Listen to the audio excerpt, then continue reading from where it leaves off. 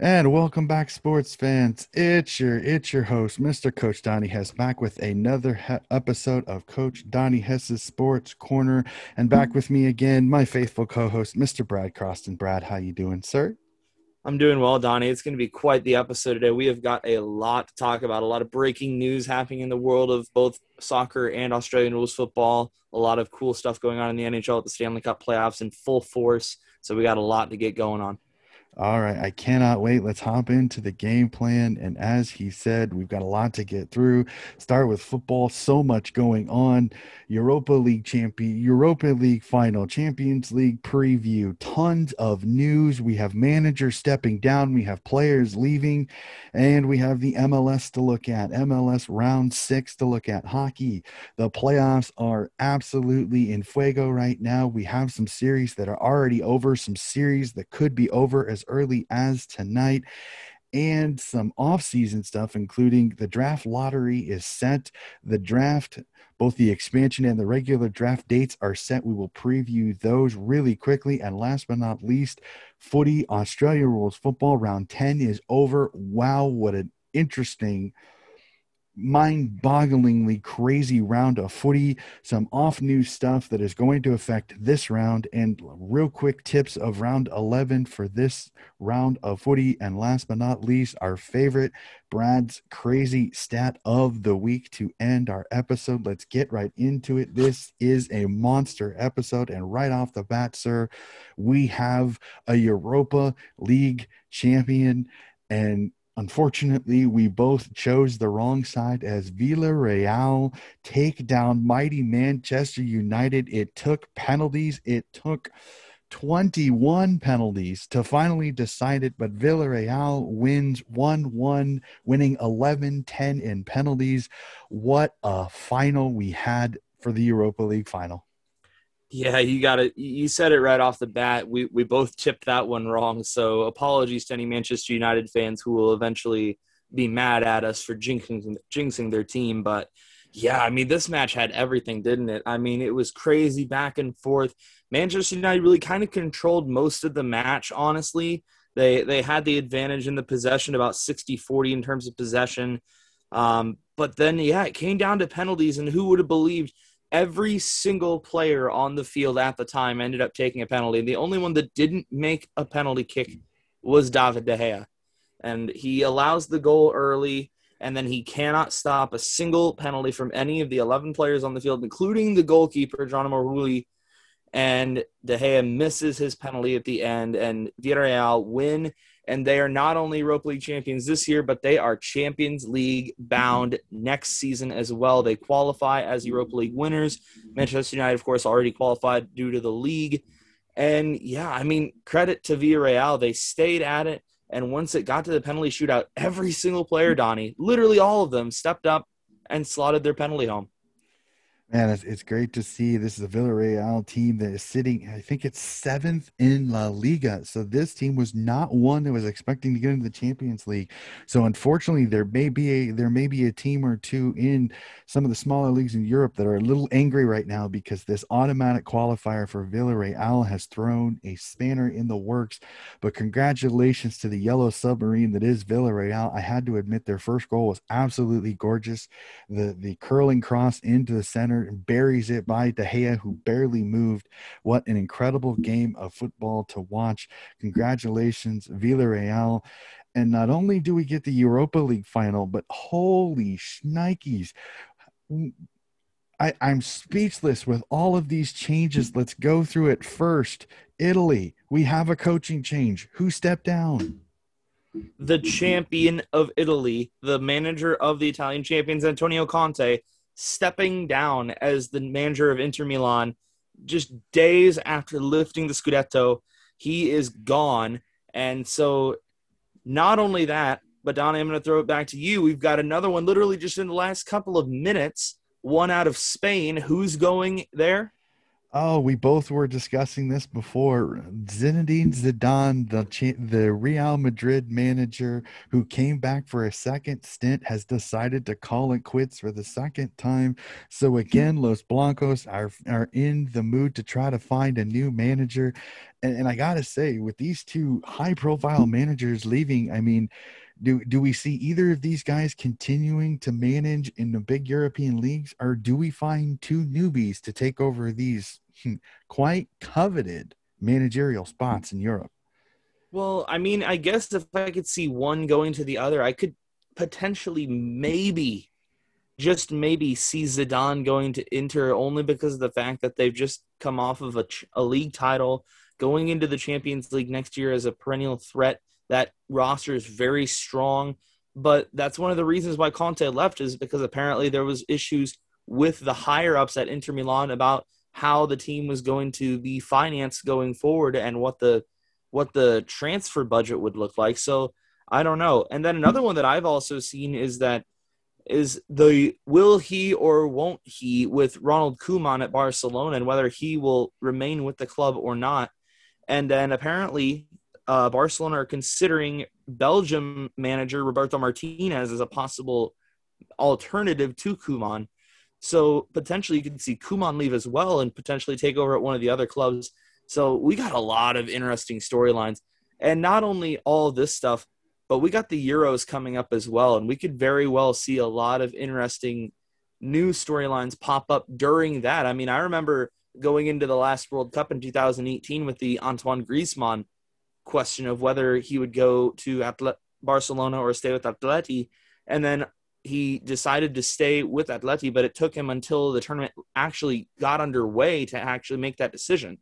So even though that tournament's going to start up, you know that we're going to be seeing a lot more changes. Well, and the other crazy thing is that's not it. Is we also find out that probably one of the most marquee goalkeepers in the entire world is now a free agent, as Gianluigi Donnarumma from Milan has found himself without a contract. Contract talks have ended. And man, is this one of the biggest goalkeepers. But the thing is, I look at it, where's he going to go? Because most of the high profile, high caliber teams throughout Europe, they have a number one keeper. So where's Donnarumma going to end up? Yeah, that's a very good question. I mean, I could think of potentially Barcelona as being a spot with Marc-Andre Ter Stegen getting a little bit older in terms of age and not really having a big name number two. So potentially that in case they want to look in terms of finding a fresher keeper to go behind Ter Stegen. But yeah, it's going to be interesting. It looks like Mike Magnon from Lille, the recently crowned French champions, is going to be taking over at Milan for Donnarumma, as he was pictured at the headquarters of Milan on Tuesday. So it looks like AC Milan have their new goalkeeper sorted out. But yeah, that's gonna. I think that's gonna be the record goalkeeper signing in terms of Donnarumma. 22 years old and already established as one of the best keepers in the world. So that's definitely going to be another interesting storyline to keep an eye on. Yeah, and because it's like I rack my brain for places to go, and it's like, I mean, I understand Ter Stegen, but I think Ter Stegen is still solid enough that I don't think he goes As do anywhere. I. You have Neuer at Bayern, you have Neuer at Bayern, you have Ederson at Man City, you have Allison at Liverpool, you have De Gea at Manchester United. He's the only one I'm kind of somewhat suspect. I mean, you've got Courtois at Real Madrid, you've got Courtois at Real Madrid, you've got I can't remember his name at Juventus. I think it's the Pole. Buffon, and Chesney. Yep, Chesney. That was the one I was thinking of. I mean, Buffon's up there, but I don't know if he's the number one. My only landing spot that I can kind of think of, but do they have enough money, is PSG, Yeah, I because mean, that's yeah. really the only one I can see that doesn't have the marquee keeper to potentially be there. But does PSG have the money to bring in a Donnarumma? Because I mean, AC Milan really was the best place for Donnarumma at this point, because I really don't see a place he's going to land where he's not going to have to take a massive pay cut to be able to play there. Well, that and he would probably end up having to go up against another keeper for the number one job, especially if what you were talking about, like going into a position battle with the likes of a Neuer, a Courtois, a Ter Stegen, or any of those other players. It's so tough to think of a potential landing spot for him. So it would be really interesting to see where he goes and whether or not he'll announce where he's going to go, kind of like what Antoine Griezmann did it during the last World Cup and announce it during Euro 2021 with Italy. Yeah, it'll be quite interesting to keep an eye on Mr. Donnarumma, 22 years old, but he's already got so many games under his belt. That is great. So we will end our Europa. We will go a little bit more. Not only did we have all of this news, but all of our champions of Europe have been crowned, and La Liga has finally been decided. And Atletico Madrid hold on after capitulating there for a while, and Atletico hold on and win the title. And Suarez gets a little bit of redemption on Barca as he gets to hold the La Liga title and keeps Barca and Real Madrid from hoisting that lovely trophy. Not only does he keep Barca and Real from lifting the trophy, but he scores the winning goal in the 67th minute. They go down early 1-0 at Valladolid, but then Correa and Suarez both with goals late in the second half to win the league, and they win the title once again. It's the second title for Atleti under Diego Simeone, and so it's one of these things where we always talk about Barca and Real Madrid and the constantly changing looks of their rosters, of their coaching staffs, of their sporting departments, and all that. But Diego Simeone has been the picture of consistency there at Real Madrid. And the entirety of the Atletico Madrid system has been able to relatively speaking, stay steady over the last couple of years. And it's been one of those things where it's a very rare but really nice to see model of consistency that they've trusted Simeone and they've trusted the players that he's brought in, and they've now won the La Liga title for a second time under Simeone. Yeah, just a great accomplishment. I mean, I think all of us went into the start of this year thinking Real Madrid, Barcelona, one of those big giants is going to win it. And the smaller giant in Atletico Madrid come out with the chocolates on the end of that. Congratulations, Atletico Madrid. And now that the domestic league is over, we now set our eyes on the Euros, which come up here in a few months. We will take a look at that later. Let's jump into it. The last game in all of Europe happens this Saturday, the Champions League final, the All English Champions League final, Chelsea versus Manchester City. Let's take a look at it. What are your thoughts on this game? And let's end your thoughts with who do you think is going to be the one hoisting the big-eared trophy after 90 minutes? I think the big question for me going into this game is how is Chelsea going to set up? We've seen so many variations of what Tuchel wants to set up with and the players that he wants to use, whether he's going to have Pulisic on at the start, whether he's going to start Kai Havertz, what's going to be of Olivier Giroud, Mason Mount, Hakim Ziyech. What is the combination in the forward half of the field going to look like? And if he can pull the right buttons, if he can put the right players in, then I think that Chelsea are going to be in with a really good shot because they've been one of the hotter teams in terms of form in Europe over the last couple of months, with the exception, of course, of this past Sunday when they lost 2-1 at Aston Villa. But I think it's going to really be interesting seeing how he sets it up. Is Christian Pulisic going to start? That's the big one for me. Of course, we all want to see the Americans do well.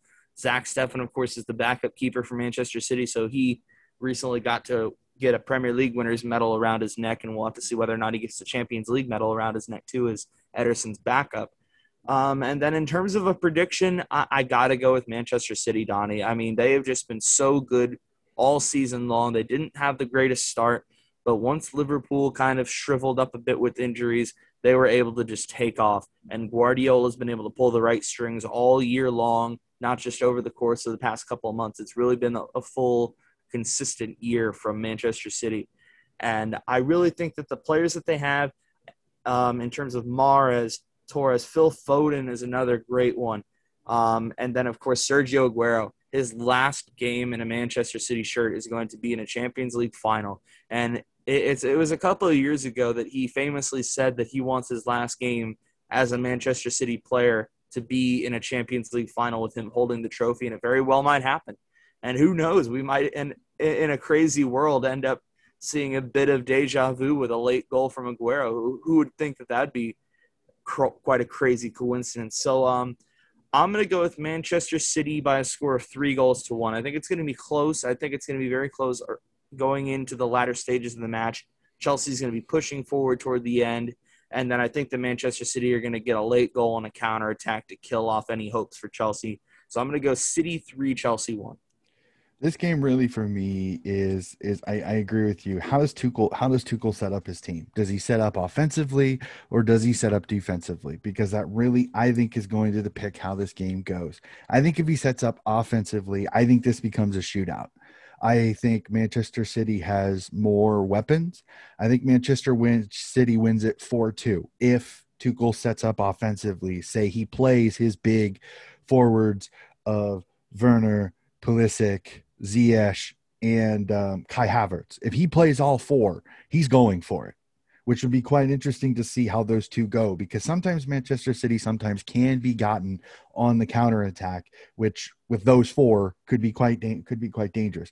If Tuchel plays it a little cagey and he plays defensively a little bit, I think that's when the game gets really, really interesting, because can Chelsea soak up the pressure and then hit on the counterattack? Again, no matter how Manchester City plays, counterattacking football sometimes can bury them. That's why Liverpool have given them trouble sometimes, because Liverpool is so good with those stretch out passes and using pace towards the back. Now, Chelsea has that with Havertz, Pulisic, Ziyech, and Werner, no matter who's on the field.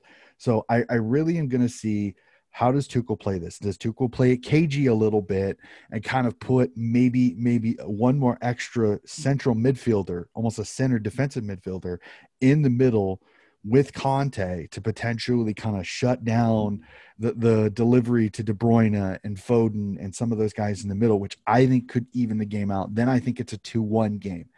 I agree with you. I think Manchester City, their firepower, the way they're playing currently is one of the best in Europe. Plus, I also look at it too, as Chelsea just dropped that game to Tottenham over the week, and Chelsea did not look good against Aston Villa over the weekend, which I think you need positive momentum going into a Champions League game. So I think Manchester City played really, really well. They win the title. Aguero gets his swan song on that, gets 2 goals coming on late.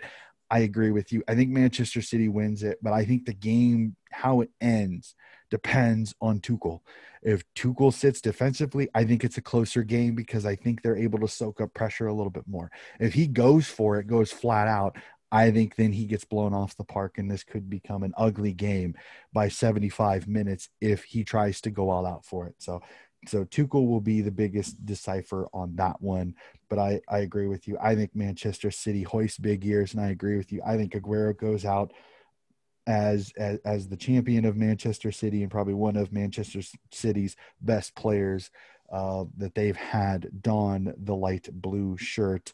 So let's jump from there. Europe, unfortunately, domestically is done, but thankfully, domestically here in the States, it is just getting going. Round 6 is complete, sir.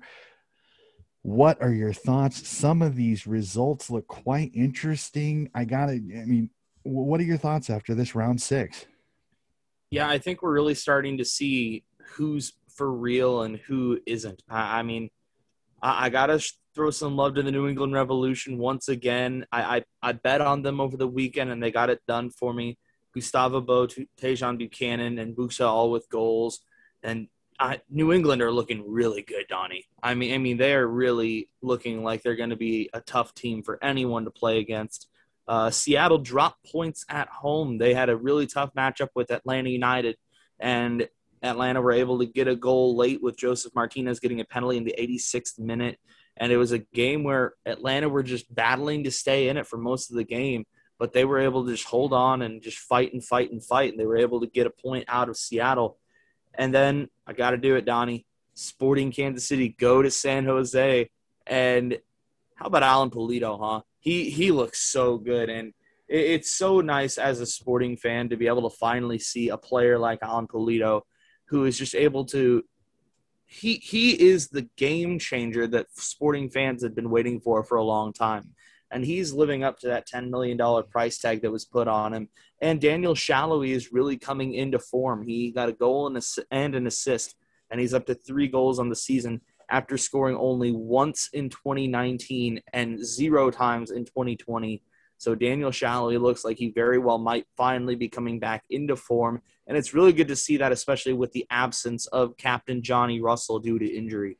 And then other results that caught my attention, a 2-1 victory for LAFC over Colorado is a tough team to play against all the time, and a good win for them to kind of help get them out of the lower half of the standings. Philadelphia getting a road win 1-0 against DC United, and then Columbus on the road. Did you see Lucas Zelarayan 2 free kick goals to equal out and cancel Ismail Tujori-Stradi's goal in the first half for New York City? Zelarayan is just an incredible player and a 95th minute winner for the defending MLS Cup MVP. So we're really starting to see a couple of the bigger name clubs come up, and we're starting to see just who, like I said, who's really fighting for it and who's going to be a little bit further behind in the races. Well, I know you. I know you said Seattle. Seattle drops points, but the best part is that they gotta thank Portland a little bit too. They're Cascadia rivals taking down LA Galaxy 3-0, which is great. And to go off your LAFC, the fact that Carlos Vela has come back and boom, Vegas, LA is right back on the winning. Yes, Carlos Vela didn't play the whole game, but he puts in a solid 56 minutes to be able to play. And LA gets a win over Colorado Rapids, kind of righting their ship a little bit. And it's cool to see it. Cincinnati FC goes on the road to Montreal and gets the win. You got to give them a little bit of kudos there. They can finally get 3 points on the board for Cincinnati FC. It may be another long season for them, but 3 points is 3 points. You got to take it. And Nashville also taking down Austin 1-0 at home is another nice little win for a mid-table team that just wants to get some positive momentum going. So again, this MLS season is very early, but I agree with you. The conferences are taking shape, but you got to say this: Seattle gets a point out of it. Atlanta looks tough. I think Atlanta is getting back to what we kind of expected. They may not be the goal machine that they were in previous seasons, but I think Atlanta is back to being a really tough team in the Eastern Conference. So I think this was a really good game. This is a potential MLS Cup style of game with a 1-1 draw. So a really good week of soccer here in the States. Let's jump from that. We'll go to round 7. Let's look at a few of these matchups. And boy, oh boy, is Saturday. Do I see this? That Saturday is almost all of the games except for 2 are on Saturday. Let's take a look at some of these. Well, I love this one at noon. New York Red Bulls versus Orlando City in New York. That looks like a tasty game there. Cincinnati gets to host the red hot New England Revolution. That will be another good game. The across the country game, LAFC, New York City FC, that will be a fun one as well. And do I see this? Sporting Kansas City versus Houston Dynamo, and I see they are at home. Sir, will you find yourself in the Kansas City Stadium watching that one? Unfortunately, I won't be at this game, but it's going to be very, very amazing to see a full capacity crowd at Children's Mercy Park for the first time since our home opener last year, which was coincidentally against Houston.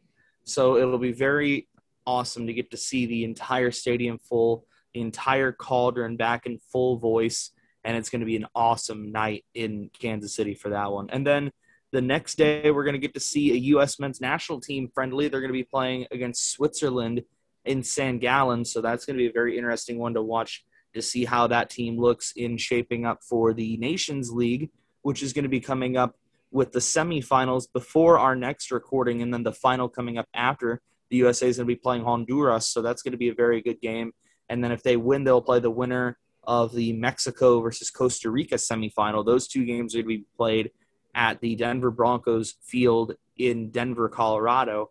And then to finish out MLS on Sunday, we got 2 really nice matchups on FS1 starting at 6 o'clock. It's going to be Philadelphia Union hosting Portland Timbers at Subaru Park, which is going to be a very, very interesting matchup. Can Portland get back on the winning train with another win against a very tough Philly team? And then Seattle is going to be facing the Fighting McConaughey's of Austin FC at 8:30. So that's going to be an interesting one. Can Austin go to a very hostile Lumen Field and get a result against the Seattle team, which kind of is going to be feeling like they kind of deserve 3 points against Atlanta and maybe looking to prove a point against a lower caliber in their eyes expansion team. So it's going to be very interesting to see how that one wraps up the match day. Yeah, that'll will be fun. Another exciting round, plenty of great matchups. But I think, sir, I think that is going to do it for our football section of the podcast. Let's jump to hockey. Holy shnikes, 1 week is down, and we have three teams moving on to the second round, two sweeps, and one sweep that I did not see coming. One I did. Let's go into the one I did. Colorado Avalanche, as I said last week in our podcast, looked absolutely electric playing the Blues, and they did not disappoint, sweeping the Blues in 4 games, including a 5-2 win in Game 4 on the Blues home ice. Man, this Colorado Avalanche team looks like they are absolutely in fuego. But I'll bring this topic up really quickly because it'll kind of go off our next one. As much as sweeps are awesome because you see a team be so dominant, unfortunately in the NHL playoffs, sometimes I think the sweep is one of the worst things because now Colorado has to wait for the Golden Knights and Wild winner to be decided. And if as of recording tonight, they play game 6 tonight. And if Minnesota wins tonight, they go to game 7. It could be almost a week before Colorado gets to play their next opponent. I mean, am I weird for thinking that sometimes a sweep is a bad thing in the NHL playoffs because you can potentially allow rust, some lack of cohesion to get into your team when you're going into the next round of the playoffs? You're not crazy for thinking that at all, and that actually happens in a couple of other sports too. I when I think of that, I always remember, this is a weird example, but I go back to 2007 when the Colorado Rockies made their first World Series. Back then, they swept through the postseason, the wild card, the division series, and the pennant series. They won every single game, 8 out of 8, and then going into the World Series, like you were just saying, the other series went 7 games, and they had to wait nearly a week and a half to 2 weeks to be able to face the Boston Red Sox in the World Series, and then they got swept. The Rockies got swept. So that's definitely something that is real, and not only in the NHL but also in MLB and NBA as well. I think where the Avalanche will benefit is the fact that they are so talented, that they are so stacked in terms of their roster. They won the President's Trophy for a reason. I mean, they were just so good over the entire course of the year that I don't think that they will be a team that acquires that rust that you're talking about. But that point is completely valid, and it's definitely a concern to have. But they were able to outscore the Blues in 4 games by a combined score of 20-7, including Mm-hmm. 10-3 in St. Louis. So that's definitely one of those series that you look at and go like, wow, one of those teams is definitely a complete class above the other. And then let's go ahead and jump to that other one that you were talking about, the other sweep.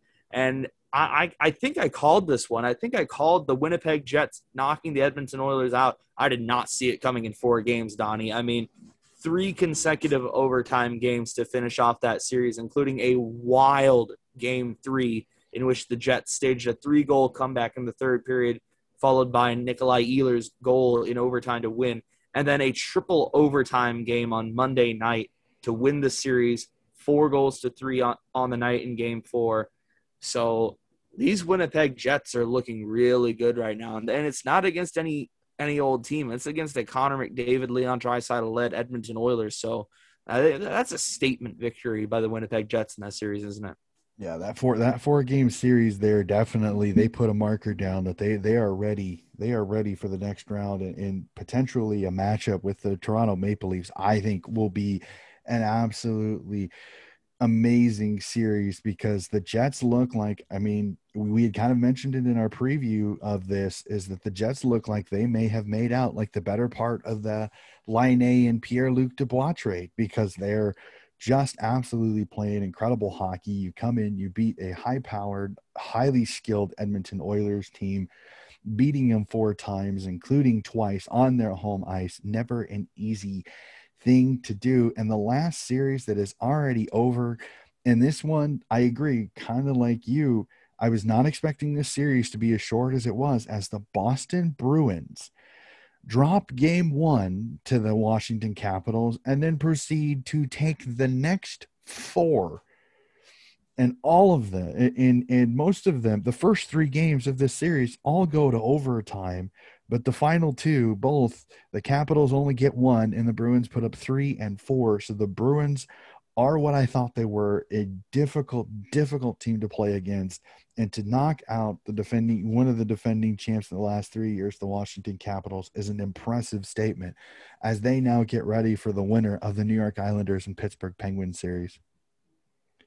Yeah, and this is one where you kind of hate to see it for Zdeno Chara, captain of the Bruins for almost 10 years, leaves the team, and then immediately in the very next season gets knocked out of the playoffs in the first round by the Bruins. But this is one of those things, kind of like what you were saying, is that you can never take the Boston Bruins lightly in the playoffs. I mean, they're always there. They're always a pesky team to play against. They're always very, very tough. You always hate playing against Brad Marchand, and you used to hate playing against Zdeno Chara, but he's not there anymore.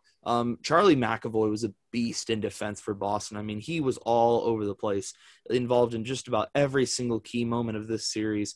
And then there were just so many key moments in those first 3 games. I remember I watched each of those first 3 games at some point, and it was one of those things where it was like hanging on a knife's edge. You were like, okay, who's going to get the goal? Who's going to be able to take advantage, and who's going to be able to get the win? And it was just such a joy to watch. I mean, this is the joy of playoff hockey, isn't it? I mean, it's always just on the verge of going one way and then the other way, and then one way and then the other way. So I think it took me like 6 or 7 games of watching the playoffs on TV before I got one that didn't go to overtime or that wasn't a 1-goal game. And that's just part of the beauty of the Stanley Cup playoffs, is that all these teams are just so good and so stacked that we can have these types of games. And it's so fun to watch. Yeah, and that's absolutely in just wow, what a series. I mean, the first 3 games all go to overtime. So many of these games go to overtime. I have to say it. The OT winner in the NHL playoffs is always one of the coolest things, especially a home one, because now that we're starting to see the occasional fans at the games, the eruption when that overtime goal goes in for a home game is absolutely electric. You cannot describe it. There are not good enough words to describe the winner.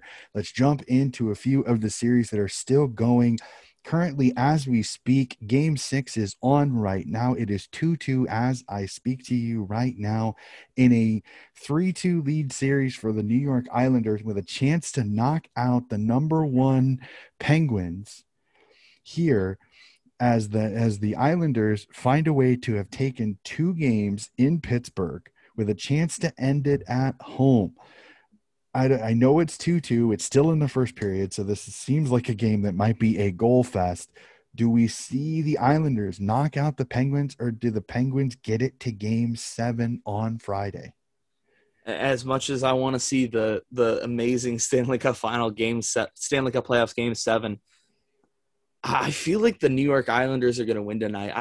I felt the whole series like the Islanders that they might not necessarily be just as good talent-wise as the Pittsburgh Penguins, but they're just so good at being able to stick around in games. And kind of like in Game 5 the other night, we were talking about it, that they were outshot by, I think, almost 20 shots in that game. But then they just got that one lucky play where they got the goaltender error by Jari, and they were able to score the winning goal off of it. And they're just such, kind of like what I was talking about the Bruins, that they're such a pesky team that you can't ever get rid of them, that they're always right there and they're always fighting. And every single game in that series, apart from one, has been a 1-goal game. The only one that wasn't was a 4-1 Islanders win. But other than that, the Islanders have been right there the whole time. So if I'm being honest, Donnie, I think that the Islanders are going to win tonight. They're going to use the Nassau advantage. I think that they're going to actually get it done tonight. Well, we will keep an eye on that. Unfortunately, we will not be able to discuss this until next week, because this game probably will end before we get done with our recording tonight. Let's jump to one of the other of the 2 games played tonight. Game 6 in the battle for Florida. The Tampa Bay Lightning win the first two in Florida. The Panthers get game 3, but the Lightning win game 4. The Panthers find a way to finally win one at home. So we're back in Tampa, game 6 tonight. Do the Lightning send Florida home, or can Florida find a way to get it back to their home arena for game 7 on Friday night? I think that the Lightning are going to win tonight. I think that everything that they've got and all the players that they have, I think are going to be enough to knock off Florida. But we got to give some love to Spencer Knight, the 20-year-old goaltender for Florida. I mean, he came up so huge in Game 5 for the Panthers. They've kind of gone through the entire list almost of goaltenders. They had Bobrovsky in there for a little while. They had their backup in. Now they've got Knight in on for Game 5. So I think that it's going to finally run out of luck in terms of the goaltending changes for Florida. I think that the Tampa Bay Lightning, with the home ice advantage, with all the amazing players that they have, I think that they're going to be able to pull this off. What do you think, Donnie? Yeah, I as much as I love watching the Panthers play because they're a speedy, quick team, I think this veteran Lightning team is that I think they're just gonna have a little too much in all the right places. I think Spencer Knight was absolutely out of his mind, but trying to do that 3 times in a row is really, really difficult, and he had to do so much work just to keep Tampa from scoring. Unfortunately, I agree with you. I think the Panthers season comes to an end tonight. I think the Lightning get it done. And I didn't tip the last one. I agree with you. I think the Islanders, with their defensive system and the way they've been playing team hockey, I think they also end Pittsburgh's season tonight. Let's jump to the last series game playing tonight, and that is at 8 o'clock our time, and that is the Las Vegas and the Golden Knights versus the Minnesota Wild. We're going to game 6 because the Wild found a way to steal the win in Vegas to get it back to XL Energy Center in Minneapolis. Do the Wild break the streak of teams winning game 6, or do the Golden Knights send themselves to a matchup with the Colorado Avalanche? I'm going Game 7 here, Donnie. I think that the Wild are going to get it done tonight. I think that Eriksson Ek has been a very, very electric player for the Minnesota Wild, and I think that he's going to get 2 goals tonight. And I think Cam Talbot's going to kind of rebound after a couple of bad games in Las Vegas. But I think the Wild are going to win tonight. It's just such a tough one to call because the Golden Knights look a bit better, but the Wild are just kind of like what I was talking about with Boston and New York. They're really, really tough, and sometimes toughness in the Stanley Cup playoffs can win you individual games. I'm not saying it's going to win them the series, but I think that they're going to be able to use the home ice advantage. I think that they're going to push this to a game 7. I think that we're going to have one of the famous nights in NHL, a playoff game 7, and they're always the ones that you want to watch. I am completely with you on this. I liked the way the Wild looked in game 5. I thought they really got on the Knights. Yes, when the Knights scored, but they didn't get rattled. And the one thing I got to give this Wild team, the way I've seen it is they play a lot like the New York Islanders. They're not the flashiest team. They don't they're not the superstar laden team, but they just play solid, good hockey. They get after you. They forecheck hard. And I like the way Talbot has played in the playoffs. Yes, he had 2 iffy games in Minneapolis. Those will happen occasionally. Talbot has not been a massive playoff goaltender, but I think he really rebounded in game 5. I think he's got a lot of confidence. Zach Parise coming in after being a healthy scratch through several of the first games and finding a way to get a big win in game 5. I think this gives a lot of momentum on the Wild side. I agree with you. I think the Wild push this to game 7, which will be awesome Friday night to watch a game 7 between these two really good hockey teams. We will jump to Thursday's games. There are only 2 more series left. Let's jump to the series of the South. The Carolina Hurricanes will be going to Nashville with a chance to end the series after winning a thriller in overtime over the Predators 3-2. Game 6 Can the Hurricanes go to Nashville and break the home curse, or do we see a game 7 because the Predators take down that home ice like they have the previous 2 games? They've allowed both of these arenas to open up to near full capacity or to full capacity. And I was watching game 5 last night, and oh my goodness, the atmosphere in Carolina was just absolutely incredible. And that's exactly what us American sports fans and global sports fans have missed, is the full house and the playoff atmosphere that we got to see last night. And I think that the home ice is going to serve Nashville well. I think we're going to see a 4th consecutive overtime game. I think the Preds win, and I think we're going to see a game 7 on Saturday in Raleigh. I really like the Predators, and the home team, like I was saying, has used home ice very well. The Hurricanes got the first 2. The Predators were able to nab 2 off the Hurricanes in overtime in Nashville, in double overtime in both those games. I think it's going to come down to a game 7. I really like Nashville's chances tomorrow night. Yeah, I think I'm with you on this one. I think Nashville has played really, really well at home. They've I think, oh man, the goaltending has been really good by both these young goaltenders. I've been amazed to see the goaltending. Yes, they've put, both these teams have put up tons of goals, but the goaltending has been absolutely electric in this series. I cannot wait for it. I agree with you. I think the Predators get this to game 7, which will make Raleigh hopping on Saturday night to host game 7 of that series.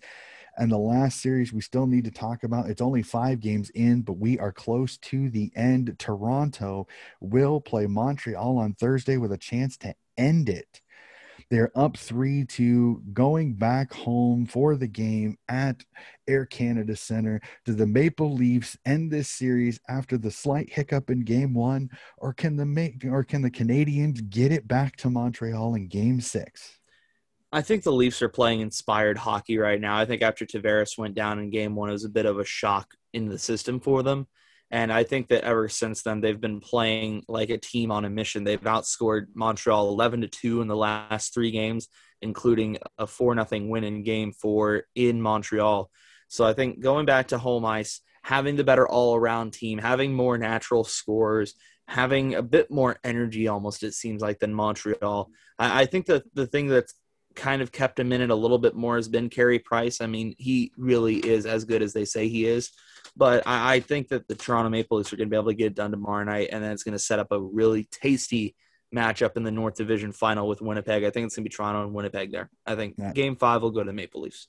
Yeah, and the other crazy thing is to see some of the veterans on this Maple Leafs team that they brought in to kind of help Austin Matthews and Mitch Marner. Seeing Joe Thornton and Jason Spezza have really good series. I think both of those very cagey veterans have played really, really well in that series. I agree with you. I think the Maple Leafs get it done at Air Canada Center, and they welcome the Winnipeg Jets in what I think will be a dandy North Division final. And that, sir, will do it for the NHL playoffs. Let's jump to it. There has been a few off-season discussions. The draft lottery has been set for June 2nd, and we will see who gets the number 1 overall pick, which will be just the nice tester as we welcome the Seattle Kraken into the NHL, as they will find out what their first ever NHL draft pick will be. They have the third highest chances in the draft. So they will be behind the Buffalo Sabres, and I can't remember who is the number 2 team when it comes to odds for. I'm scrambling here, Brad. I'm trying to find it too. I hate it when my thing just resets on me. Anaheim Ducks. Yep. So it will be the Sabres with the best chance, unfortunately, and the Anaheim Ducks, followed by the Kraken and the third place team in the NHL. I cannot wait for it. And then as soon as that is done, the next big offseason thing will be the expansion draft. I mean, Vegas had a great time. I mean, are you excited to see the Seattle Kraken have their expansion draft and to see the Seattle Kraken start next season? For anybody that ever likes to play video games and like create their own teams and pick their own players, I mean, this is literally like fantasy football or fantasy basketball or fantasy hockey in real life. you're literally creating a team from scratch, and it's so fun. And I remember watching that Golden Knights expansion draft, and they did it in front of a crowd in Vegas during the draft, and you could see the live reaction from the people in Vegas as they picked the players. And I remember when Marc-Andre Fleury was selected, he came out and was introduced to the crowd. It was just such a cool moment that they got to see their first real big name player get selected and wearing the new jersey and all that. I think it's so cool, and it's really fun to see who gets picked, how the team starts to shape up, and then after that, going into the futures draft, and that's going to be very fun to see what young player the Seattle Kraken take. And then going into October, they're gonna release the Kraken on the entire league, and we'll have to see the standard set by the Golden Knights a couple of years ago is very, very high, and we'll have to see how they can live up to those expectations. Yeah, and that'll be really, really fun. I don't know if they're going to be able to get a massive crowd in Seattle for that, but that would be really cool. I remember the Vegas one, and for them to get Marc-Andre Fleury and to be able to have him walk out in the jersey was incredible. I think the people of Seattle have been begging for a hockey team. They finally get it. I cannot wait. I must say, I probably want to try to find a way when that first game is played in Seattle. I'm going to try to watch that because that is going to be absolutely incredible. I cannot wait. The 32nd team in the NHL. I'll tell you what, Donnie, we're gonna have to see just how many Kraken jokes and marketing spiels and ridiculous kind of Kraken things are going to be set up by this team. It's a unique name. It's such a fun name, and it's gonna be interesting just seeing everything. They ought to try and get Wonderful Pistachios to be a sponsor. Wonderful Pistachios, get Kraken, and all those types Mhm. of things, and then Kraken rum and all that. Exactly. It's so fun. It's going to be very interesting, and just imagine if they make the Stanley Cup final, not necessarily in their first year, but just whenever the Kraken make the Stanley Cup final, just the outrageous response that they're going to get. That the Kraken are being released into the final. I mean, that'd just be insane. So it's going to be very fun to watch. Yeah, cannot wait for that. Unfortunately, we have a little ways to go, and I think that is going to end it for our NHL section. Let's jump to it, down to the footy. My gosh, round 10. If it couldn't get any more interesting, it found a way this weekend. Let's jump right into it. Round 10, first game of the round sees somewhat of a surprising final score, but not the winner, as the Brisbane Lions take down the Richmond Tigers in the GABA by 28, 102 to 74. And man, this Brisbane Lions team are absolutely in fuego, and Richmond could not have gotten Brisbane at the worst possible time. Yeah, and this result now sees after the match day, it sees Richmond outside the 8 and Brisbane up to number 4, right above Port Adelaide and right below Geelong. So yeah, like you said, they are en fuego, and the result at the end was a little bit skewed by a late quarter run in the third by the Tigers to get up to around a 20 and eventually a more around of a 30 or 40 point lead that ended up being a 28-point victory. But yeah, I mean, this Brisbane team just looks so good right now. Hipwood with 4 goals, Bailey with 4 goals, 28 disposals for Zorko, 27 for McCluggage. I mean, they're getting all of their stars looking really, really good right now. And the scary thing is Lockie Neal's been hurt for the last couple of weeks, and he's still on the bench. So they've gotten all these big wins without Lockie Neal. And to think that this Brisbane team looks this good without him just makes it even scarier to think of what they're going to look like now that they're in form with him in the team. Yeah, I mean, there's the two most informed teams right now in the competition have to be the Western Bulldogs and the Brisbane Lions, and when those two meet, it will be outstanding. I cannot wait for that. Let's jump to it. Game 2 at the MCGC's Carlton take down the Hawthorn Hawks by 23, 86-63. And the Hawks' dismal season just continues as Carlton gets back on the winning track. And Sam Walsh continues to be an absolute superstar with 30 disposals in this game. He was a little bit of everywhere, as really Hawthorne really did not put up much of a fight. They only had one time in the entire game did they actually lead this, as Carleton led this for most of the game. Yeah, and you're talking about Walsh with 30 disposals. Let's take a look here. Tom Mitchell had 44 disposals, which is absolutely crazy. He was really trying to do everything for Hawthorne. The next closest guy in terms of disposals was Jarman Impey with 24. So when you have one guy with 20 more disposals than the next closest guy, I mean, that just goes to show that the entire team in effect runs through one guy. And yeah, for Carleton, we've been talking about this for a couple of weeks, that they were really looking for something to just be a bit of a spark plug for their season.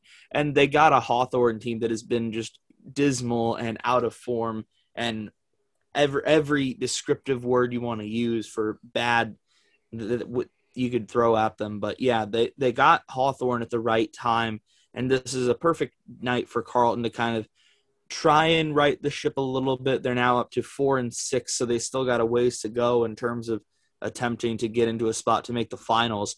But this is definitely a result that they needed to have.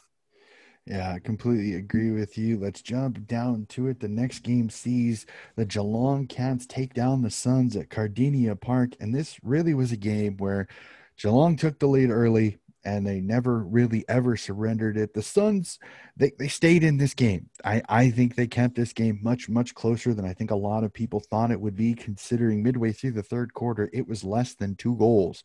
So this Suns team, I mean, they can play with the big boys, but I think they just kind of ran out of steam.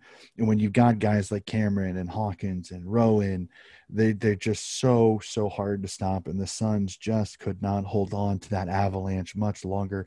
The Cats get another win, continue their hot streak, and the Suns continue to struggle up on the Gold Coast. Yeah, they're definitely a couple of big players away from being a regular threat to the big boys. So you're going to need a Matty Rowell getting healthy and being able to stay healthy for a consistent period of time. And then you're going to need a couple of other big players to come in and kind of set a veteran presence, a talented presence within that Gold Coast list in order for them to really compete. And for Geelong, not necessarily the biggest win. It's a 34-point win in the end, so it's a good result for them. But I feel like they're gonna feel a little bit disappointed that they didn't take more control and kind of really own the game a little bit more than they did. But it's a good result for them. They keep their hot streak going. They're still in third place on the ladder, so they're definitely in good shape. Yep, and we jump to it. The next game sees one of 3 games this weekend that were decided by 2 points or less. And the shocker happens as the Adelaide Crows knock off the Melbourne Demons 96-95. My gosh, the roar of the Adelaide Oval when the final siren hit and the Crows had won. Boy, was it spectacular to listen to. But unfortunately, controversy again strikes a really good game as the umpires maybe missed a deliberate out of bounds play by an Adelaide Crows player with only seconds to go. Sir, this is the 3rd time this year that an umpire's decision may have changed the result of a game. Is it getting as frustrating, or does it keep you interested that these games keep happening? Well, I'll tell you what, it's interesting that these 3 decisions that you're talking about have affected teams in the top 8. And I mean, let's just think about it for a second. If the Brisbane call went Brisbane's way and they got the kick and got the goal, then they would be up into 3rd over Geelong. And then if Geelong had gotten the call that they were complaining about against Sydney, then they would have had an additional 4 points. So Geelong and Brisbane would each have more points than they do right now. Or well, I guess Geelong wouldn't because of the switch with Brisbane. But then yeah, and then Melbourne has that call go against them and potentially cost them a chance to still be 10-0 heading into their big match on Friday night against the Western Bulldogs. So it's really interesting that these calls are not just happening in games that are just between mid-table or bottom table teams. It's just like, oh, whatever, swept under the rug. I mean, these are calls And these are results that are not only are they at the very ends of games, but they're happening at the very ends of one goal games. What? The Brisbane Geelong game was decided by less than a goal. The Sydney game was decided by less than a goal. And then the Melbourne game was decided by 1 point. So it's unfortunate that these decisions are happening to teams that are in the 8 right now, potentially affecting the order of teams and deciding if teams will end up getting to play in qualifying finals or elimination finals toward the end of the season. But it's also disappointing that we're kind of, in a way, taking away from a great performance by the Adelaide Crows. 96 points against a Melbourne team that has been undefeated the whole year is just fantastic. And like you were saying, the Adelaide crowd was just incredible. And the tension inside that building during the last couple of minutes, it was palpable. It was so close for so long, and then Tex gets the late goal, and it's a great result for Adelaide. We'd been talking about them being a bit of an early season hit, then a mid-season drop off, but they get the big win against Melbourne. And now you have to wonder if the result for Melbourne is going to affect their matchup against Western Bulldogs going into Friday night footy this week. So it's going to be very interesting seeing how Melbourne bounces back. Yeah, this was just an incredible game. Yes, it's marred a little bit, but again, I'm one of those. I also look at it too as the biggest argument that I hear all these times is one time this is going to cost a team a finals. Well, if you really look at it, all 3 of the teams that have happened to are quite solidly in the finals as we speak. So right now, I'm not going to panic too much. Again, this umpiring is never easy. It's never an easy job, and it's becoming so much harder because of the bang plays that happen. Yes, it stinks sometimes to maybe think that the result may have been a tiny bit different, but in the long run, the referees can't change their minds. They can apologize all they want once they figured out that they have done it wrong. But unfortunately, the 4 points are not going to be exchanged. So we really just kind of have to let it go. It kind of stinks, but we got to just kind of move on from that. But well done by Adelaide. An incredible Tex Walker, ice in his veins to bury that late to give his Crows the lead. And this really puts the Crows back on a positive path to maybe potentially fight up there and maybe be in contention to slip into the 8 maybe later in the season. Let's jump from there. We go to one of the closest games of the round, to by far the ugliest game of the round, as the Western Bulldogs hand St. Kilda a 111 point loss, 144-33. Right now I feel so sorry for this St. Kilda supporters, because this is the 4th game where they have lost by 9 goals this season. And to see the utter destruction of your team for the 4th time this season has to be wearing thin on the St. Kilda supporters. Well, not only that, but they were a team that many people thought were going to be contending for a final spot this year on the back of getting into the finals last year. So yeah, this is definitely a St. Kilda team that is very much looking for somewhat of an identity, and they're trying to find the correct players. Yes, they've been hit by a lot of injuries, but it almost just seems like the effort in a lot of these players is just not there. And you're seeing a lot of times where it just looks like they're just trying to run around, finish the game, get in the shower, and head home, because it almost seems like they don't want to be there. And their percentage right now, they're ranked 14th on the ladder in terms of points, ahead of only Gold Coast, Collingwood, Hawthorn, and North Melbourne. But their percentage is only 72.6, and they're down in 17th in that respect, only above North Melbourne, who are 1-9. So when you see, like you were saying, these multiple games where they've lost by 9 goals, it's just a very disappointing stat for St. Kilda.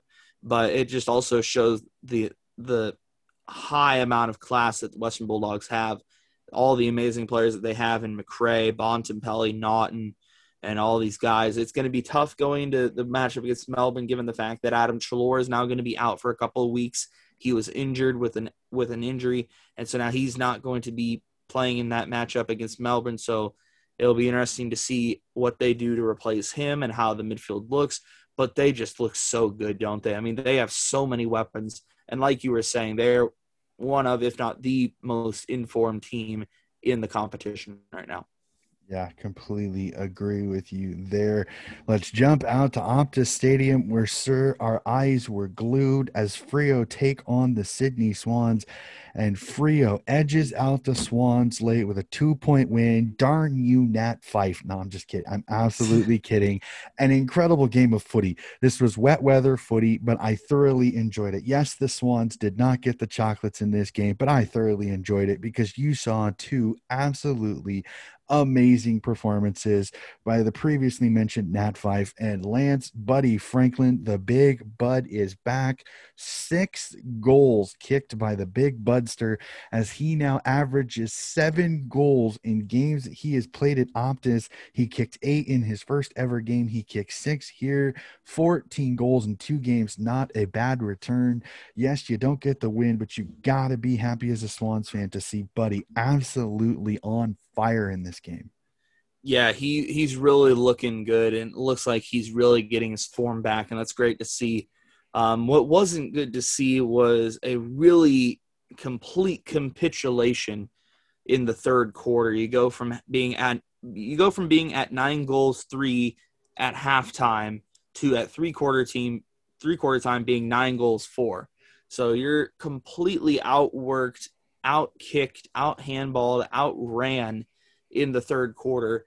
And it just goes to show that in any sport, you have to play a complete game in order to win, and especially against a team like Frio with players like Nat Fife, with players like Rory Lobb, who just went crazy with 4 goals for himself, Schultz with 2, and then of course Nat Fife at the end gets the snap and the goal to win the match for Frio. He breaks his goal scoring hoodoo, so he gets the goal there.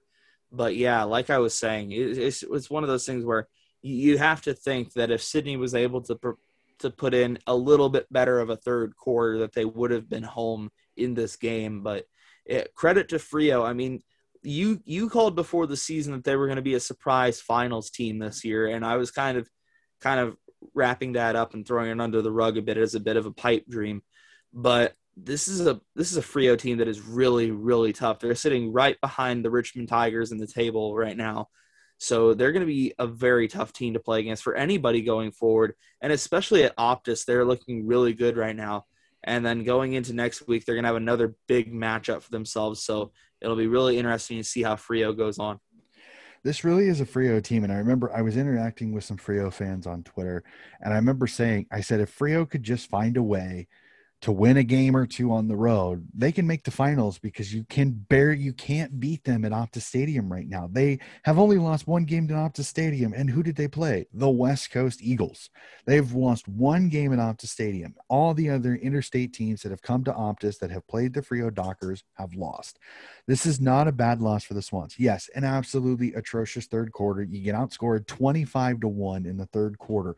But for you to stay in that game after being absolutely trounced and to still have a chance to win it late, you got to give the young Swans a little bit of credit because they didn't fold. They could have let that third quarter kill them, and the fourth quarter could have been even more of a roller coaster. So I got to give the Swans a little bit of credit. Yes, it stinks to lose a game here because now the people in the media are saying, well, the Swans are susceptible. They're the weakest of the teams in the 8. No, they played a really good Frio team in a wet weather game, put up 84 points on a really good defensive team.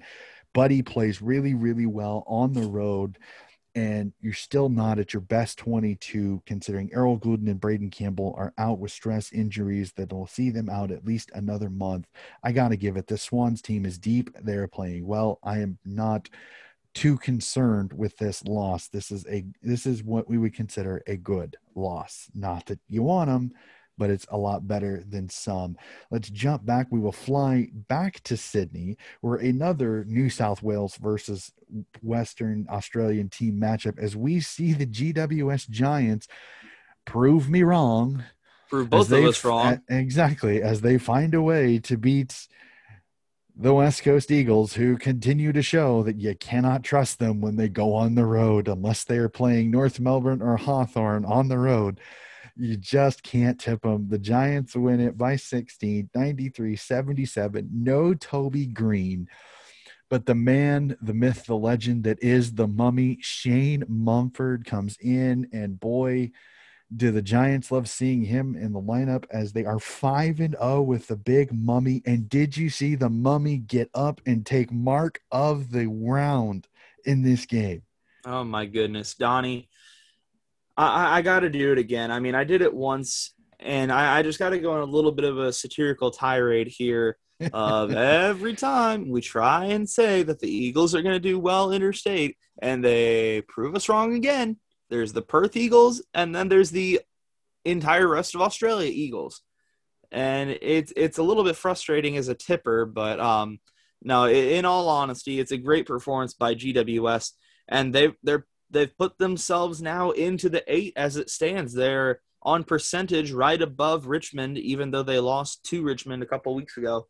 So they're right now in the 8. And I said before the year that they were going to be a tough team and that they were going to be in the finals as a bit of a rebound year, but they're looking really good. And even though they've lost Canelio for a little while, that Green's out now with an injury, they're looking like they have the weapons there to be able to put up at least a very good fight.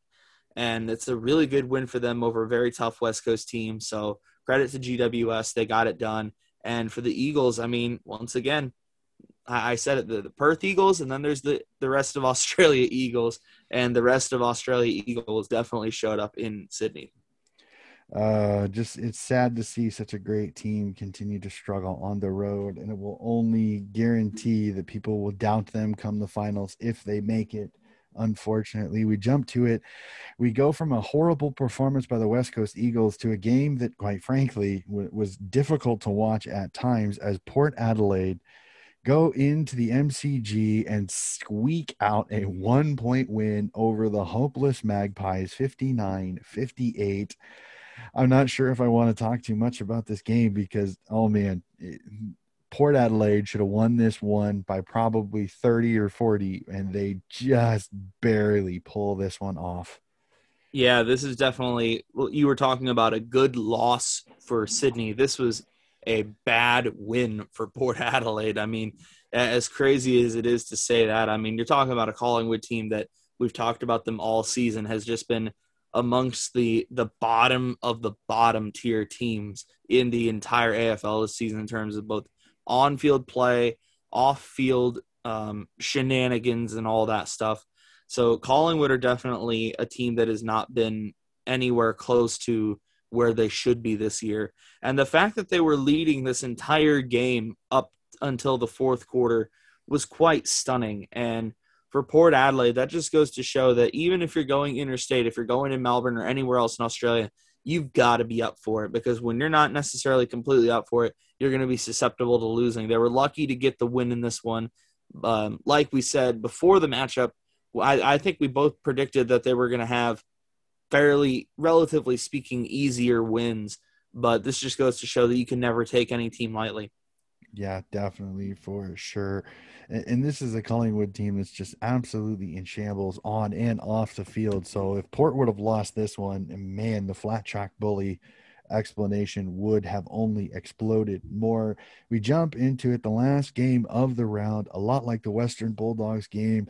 Essendon absolutely smacks down North Melbourne 141-69. And I gotta say it, this, besides the Sydney Swans, the Essendon Bombers are becoming my favorite team to watch because they are absolutely electricity in a bottle right now. They're a really tough team, aren't they? And I mean, we saw it when Essendon played Sydney. I mean, they're a very tough team to win against, and they went and proved their quality against the North side that really, quite frankly, does not have much of it. But this is a good win for Essendon at Marvel, and it's a stepping stone. You know, they got to start somewhere, and if they can keep going, if they can keep pulling off a couple of results in a row, then you never know. Essendon might be a team that could potentially cause a little bit of trouble. They got some tough games coming up against the West Coast Eagles at Optus Stadium, the Optus Eagles at that, and then a matchup at the MCG against Richmond at the Dreamtime matchup. So that's going to be a fun one to watch. But yeah, Essendon are a very tough team, and you can never take them lightly. And for both the Eagles and the Tigers, they're going to have to show up for those games, or else they could very well see themselves taking a loss in those. Yeah, this was an incredible game. Just seeing the young superstars for Essendon just continue to play well. They are going to be a tough out the rest of this year. They've still got some of the top teams still to play. So I'm thoroughly looking forward to seeing this Essendon team because I think they're going to scare a few teams if they continue to keep up the form that they are playing in. They just never are out of any game. They are offensive firepower to the max. Cannot wait. Now, before we jump into our tips, um, because we are huge footy heads, we keep an eye on Australia a lot. And unfortunately, right now, the state of Victoria is in a little bit of flux as some newly found COVID cases are starting to multiply, and it is really throwing this AFL this round 11 into a little bit of haywire as we are talking right now. The Gold Coast Suns game that was supposed to be held up in Darwin right now with Hawthorn is postponed. We are not sure at this present point if they are going to play this game or not this round because both teams have a bye in round 12. Many people are thinking that they will probably move that game to round 12 and they will not play that game, but that is still up in the air. So we will do our tips next, but we will not be tipping that game because most likely that game will not be played. To any of our fans that you listen to it in Melbourne or in Australia at all, please stay safe, take care of yourselves, do everything that you can. Both Brad and I, being here in the States, know all about this wretched disease. We're trying to take care of it. We need everybody to try to do their part when it comes to public health in this one. Yeah, this is one where, especially a game up in Darwin, it's always fun. I mean, I remember watching the Making Their Mark documentary on Amazon Prime, and the atmosphere in Darwin, it was unique, it was different, it was really cool to get to see the matchup up there in Darwin. So it's always a fun one to be able to play up there. And then for Gold Coast and Hawthorn, I hope that their teams are staying safe and they're able to keep playing footy um, within the club, regardless of what's going on the outside. But yeah, like you said, for anybody in Australia listening, definitely make sure to take care of yourselves, take care of others, um, take other people's interests before your own. Be smart and make sure that everything gets contained and all that stuff. So all the best for all those people. Yep. Our thoughts go out to all the people in Victoria. They're still fighting with it. Hopefully, you guys can continue to kick its rear end as much as possible. Let's jump into it. We'll jump back into sport. Round 11. Here we go. These tips, let's go through it. And man, oh man, do we get the great starter of it all. The Western Bulldogs down at Marvel hosting the Melbourne Demons. As we speak right now, there are still fans there, but this is still fluctuating. There is a possibility that there may not be fans because if any more cases come out, they're still up in the air. As I speak as of right now, if there is still supposed to be fans at the game, Marvel's roof will be open. So I think that will really affect this game. So knowing those facts, Brad, Marvel Stadium is open. Currently still fans, 85% capacity as we speak. Western Bulldogs, Melbourne Demons. Who's going to be at the top of the ladder by the end of this round? I'm going the doggies. I think the form that they're on right now and the list that they've got, I think it will be able to get them over the line. Yes, Melbourne have been fantastic all season. They've got a great young list, a great young core. They've got a lot of electric players on that team. But I really, really like the way that this Western Bulldogs team has played all year. It's going to be a big matchup under the lights at Marvel. I think it's going to be a really interesting, fun game to watch. I think that the doggies are going to get over the line here, and I think they're going to be at the top of the ladder on 40 points. Yeah, I think that is going to be an absolutely outstanding game. I completely agree with you. It's the Western Bulldogs are just absolutely in fuego. Yes, they lose Chalor, but it sounds like they are going to keep almost everybody. Sounds like English will be back. So I think the Dogs just have a little too much in the midfield. They just have so many guys that can go through there. Liberatore and Bont versus Oliver and Petrarca will be an absolute heavyweight match. I cannot wait for it. I think the doggies get this done, even with an open roof. I think the open roof will actually balance this game a little bit more towards Melbourne's side but I still think the doggies will get this one. Let's jump to the MCG where Collingwood host the Geelong Cats. And as much as I love chaos, I cannot see this. The Collingwood, you just barely beat Port Adelaide. I don't think the Cats take you as lightly as Port Adelaide did. I think the Cats win this one, and I think the Cats win this one big. Yeah, I think that this is going to be a statement win for Geelong. I think that Collingwood, like you said, they were lucky to play Port as close as they did. I think that Geelong are going to use that as more motivation to make sure that they're on and that they're on fully. And I think that it might not be an enormous blowout, but I think it'll be a controlling win for Geelong. I think they're going to get the job done. Yep. So we jump back up. Let's hop up to Brisbane and the Gabba as the Brisbane Lions host the newly in the 8 GWS Giants. Do Brisbane go for 7 in a row, or does GWS continue to play spoiler? I like the form that Brisbane's on. I said before the season that they were going to be a premiership contender, and I think that they're hitting all the right buttons at all the right times, and I think that they're going to keep it going. I think that if this game was at Giant Stadium in Sydney, I think it'd be a closer game. I think GWS might be in with a bit more of a shout, but I'm going to go with Brisbane at the Gabba. I think that they're going to get the job done. Yeah, that will be a fun one. I agree with you. I think Brisbane has just so much firepower. I think the Giants have really been beneficial of catching some teams at just the right time, but you are not catching Brisbane at the right time right now. I think this is a great game for the Lions to get another high caliber team and knock them off. But I think this one, GWS will stay in this game. I really think they will. And let's see if Shane Mumford plays, because let's see, does the Shane Mumford tradition continue or not? I'm still feeling the aftershocks of him landing from his mark of the year this year. Yeah. I got to have a little fun with the big man, Big Oh Mummy. yeah. We jump down back to Marvel Stadium as St. Kilda host the hapless North Melbourne Roos. St. Kilda gets waxed by 111. St. Kilda gets beat by 73. Who finds a way to right the ship? I think St. Kilda wins this one, but I think North Melbourne stays in it. I think North Melbourne gives St. Kilda a little bit of a scare. I think St. Kilda just has a tiny bit too much for them. But who knows? This North Melbourne team has just been pesky. They've been tough. They've been gritty. I cannot wait for this game. If St. Kilda drops this one, I feel sorry for the St. Kilda supporters, because this season is now completely done. Yeah, I think St. Kilda are going to get the job done here as well. I don't think that they're quite I don't think they're quite down low enough in the category of the Collingwood, Hawthorn, North Melbourne, where they're just completely hapless right now. I think that the consecutive losses by huge amounts is going to be motivational for St. Kilda. I think, like you said, it's going to be a bit of a close game. I think that St. Kilda has just that they have just the bare minimum quality right now that you would need to beat North Melbourne. I think it's going to be a close one, but I think that the Saints will get it done.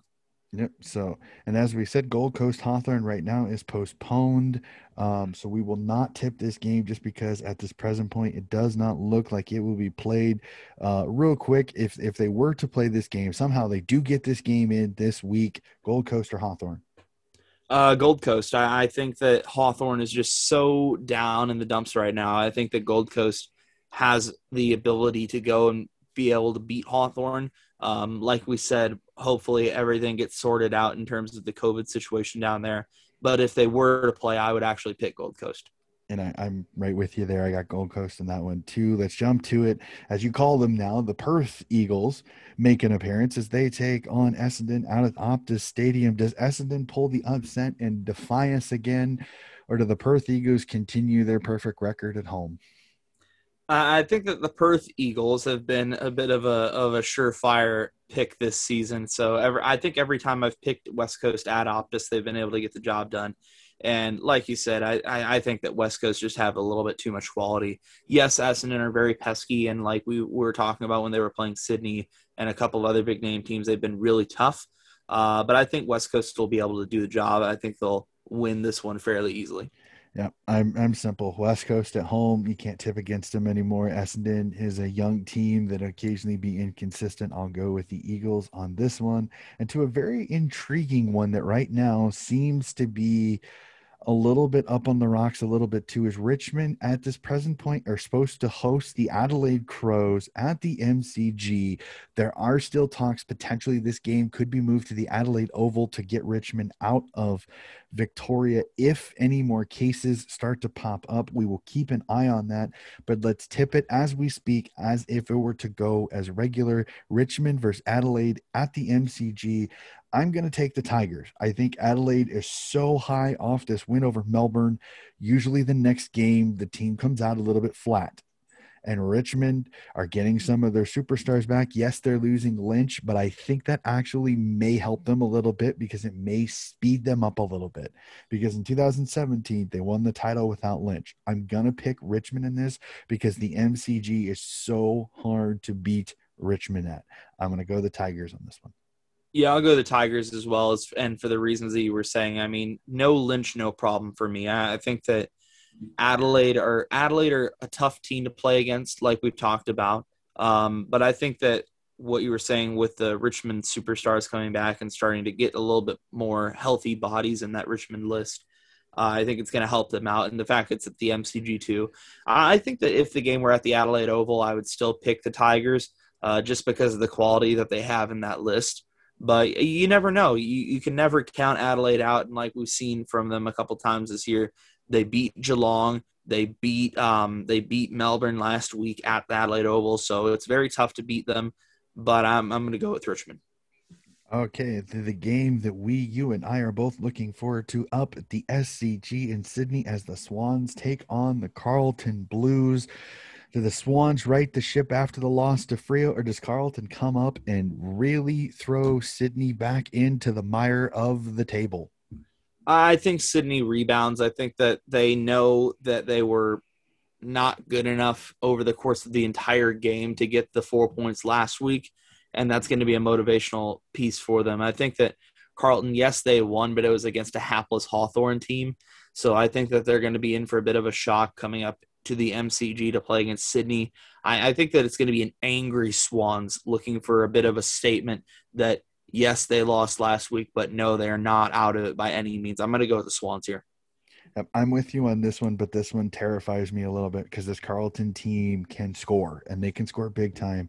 And the one thing that really got us in the Freo game was a big forward with good marking, and Harry Mackay can scare me a little bit. We still don't have that big, strong defender to be able to take down full forward. So I'm really interested to see how do the Swans handle Harry Mackay. Eddie Betts, I think Harry Cunningham goes on him, and I think he can kind of corral Eddie Betts a little bit. The rest of the forward line for Carlton are not as dangerous as some of the other forward lines we have faced. So I really want to see who gets Harry Mackay. Is it Dane Rampy or is it Tommy McCartan? Because if Dane Rampy is free, I think that really, really helps Sydney in this. I think Sydney win this, but I think this one is under 2 goals. I think this is a close game. Carlton is pesky. They're right on the cusp of being a good team, but the biggest issue they have is their defense. If Buddy can get going, if Heaney can get going, if Papley can get going, it will be a long day for the Carlton defense.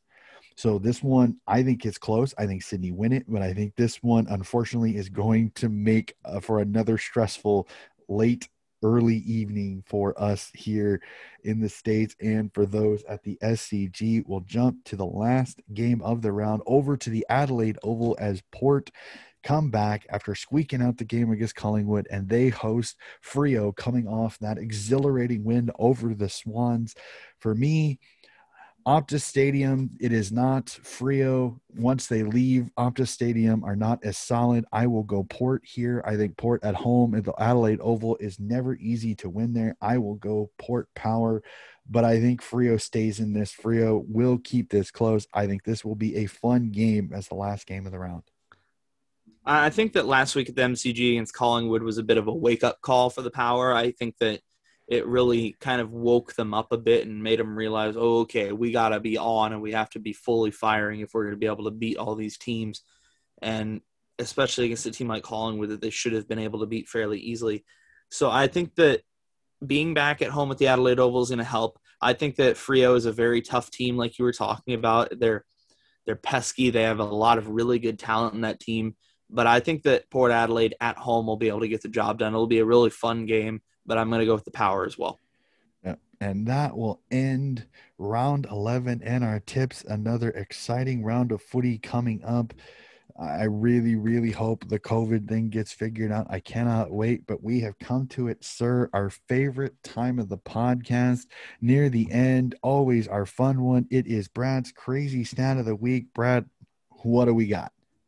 Well, we're going to go to the Stanley Cup playoffs because we've been fully entrenched in the magic of the playoffs here. We're going to go up to the North Division. We're going to go to Toronto Maple Leafs. We're going to talk about Willie Nylander. He is the third Maple Leafs player all time over the rich, crazy, illustrious history of the Toronto Maple Leafs. Third player to score in each of the first four games of a playoff series. And the others were in 1948 and 1951, Harry Watson and Sid Smith. And both of them did it in a Stanley Cup final. So it's crazy that 70 years later is the third, and it's Willie Nylander for the Toronto Maple Leafs. Absolutely incredible. A great one. And since we were talking about it, I had to check really quickly as we speak. As of recording right now, the Islanders lead the Penguins 5-3, middle second period. Right now, you and I look like we might be right as the Islanders may be sending the Penguins home for the year. Still a period to go, but a nice little 5-3 lead for the Islanders in that series. And ladies and gentlemen, that will be the end of our episode. Another awesome chat filled with tons of information, news, chat, fun, hilariousness. We gotta love it. I'm thoroughly enjoying this. Brad, another awesome episode. Thank you again for joining me, sir. Yeah, absolutely, Donnie. And it's going to be really fun this weekend. We got the Champions League final, the biggest club football game in the world coming up on Saturday. And be glued to the TV for that one, as you will be.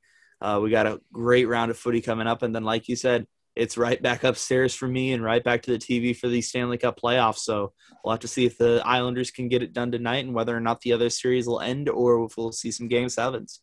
Cannot wait. Hockey, football, footy, all that. And next week, really cool. We will be previewing some college softball as the College Softball World Series will get started. We will preview the 8 teams in the final as that will get started after our recording next week. I cannot wait. We are in the super regional sections and a couple of surprises this year. I cannot wait to chat about that, but we will chat about that next week. Ladies and gentlemen, I am Coach Hess. He is my co-host, Mr. Brad Croston. Thank you again, sir. And we will see you again next week.